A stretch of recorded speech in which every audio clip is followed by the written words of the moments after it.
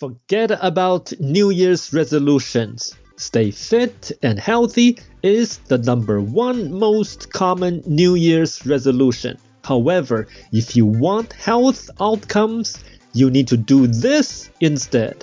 Hi, it's Charlie Wang, and welcome to another episode of the Healthy Recipes and Tips Show.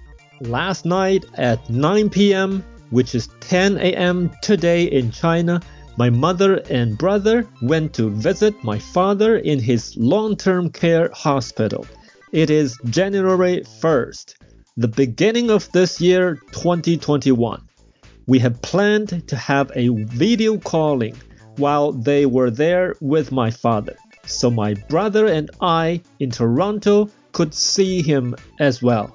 We did it, and we were on the video call for 45 minutes. Father is okay.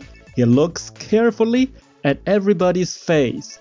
We can see his face closely. We all said Happy New Year to him and to each other.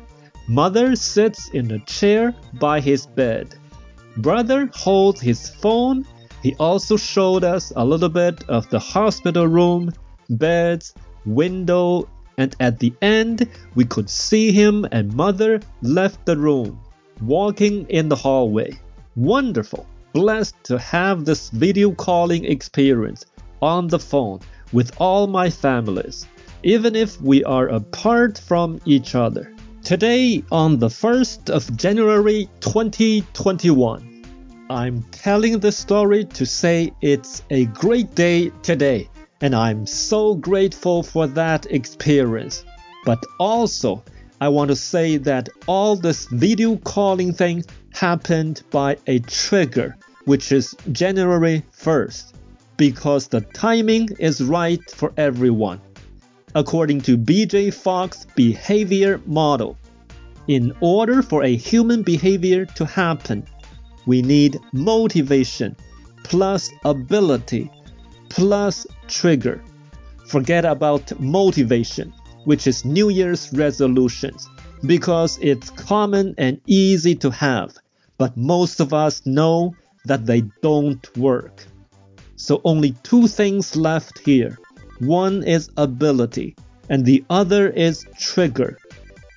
In Fogg's TED Talk, he suggested us to start with a tiny habit and in the right spot. That is to say, a habit or an action is so small that you are more than capable of doing it, and it seems a piece of cake for you.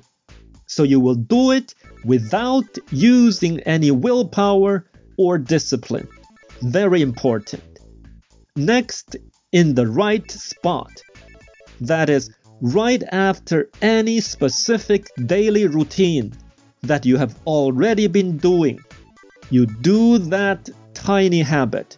He said, after I pee, I will do 2 push-ups. And this way, on his Fogg behavior model, this behavior or habit will show above the right bottom end of the curve, which means it will happen for sure. Check the link in the show notes below for more details. I will share one of my tiny habits. Every night before going to bed, I put a thermal mug with hot water in it and a cup beside my bed. And in the morning, right after I wake up, I drink some water out of the mug. I don't remember since when I started this tiny habit, but I can say that I don't need any willpower or discipline, and it just happens. So my dear healthy listener, what are your tiny habits that you do daily, and when and where you do it? Pick only one and share in the comments below. Happy New Year to you all. What content and recipes do you not like to listen? What did you cook yesterday?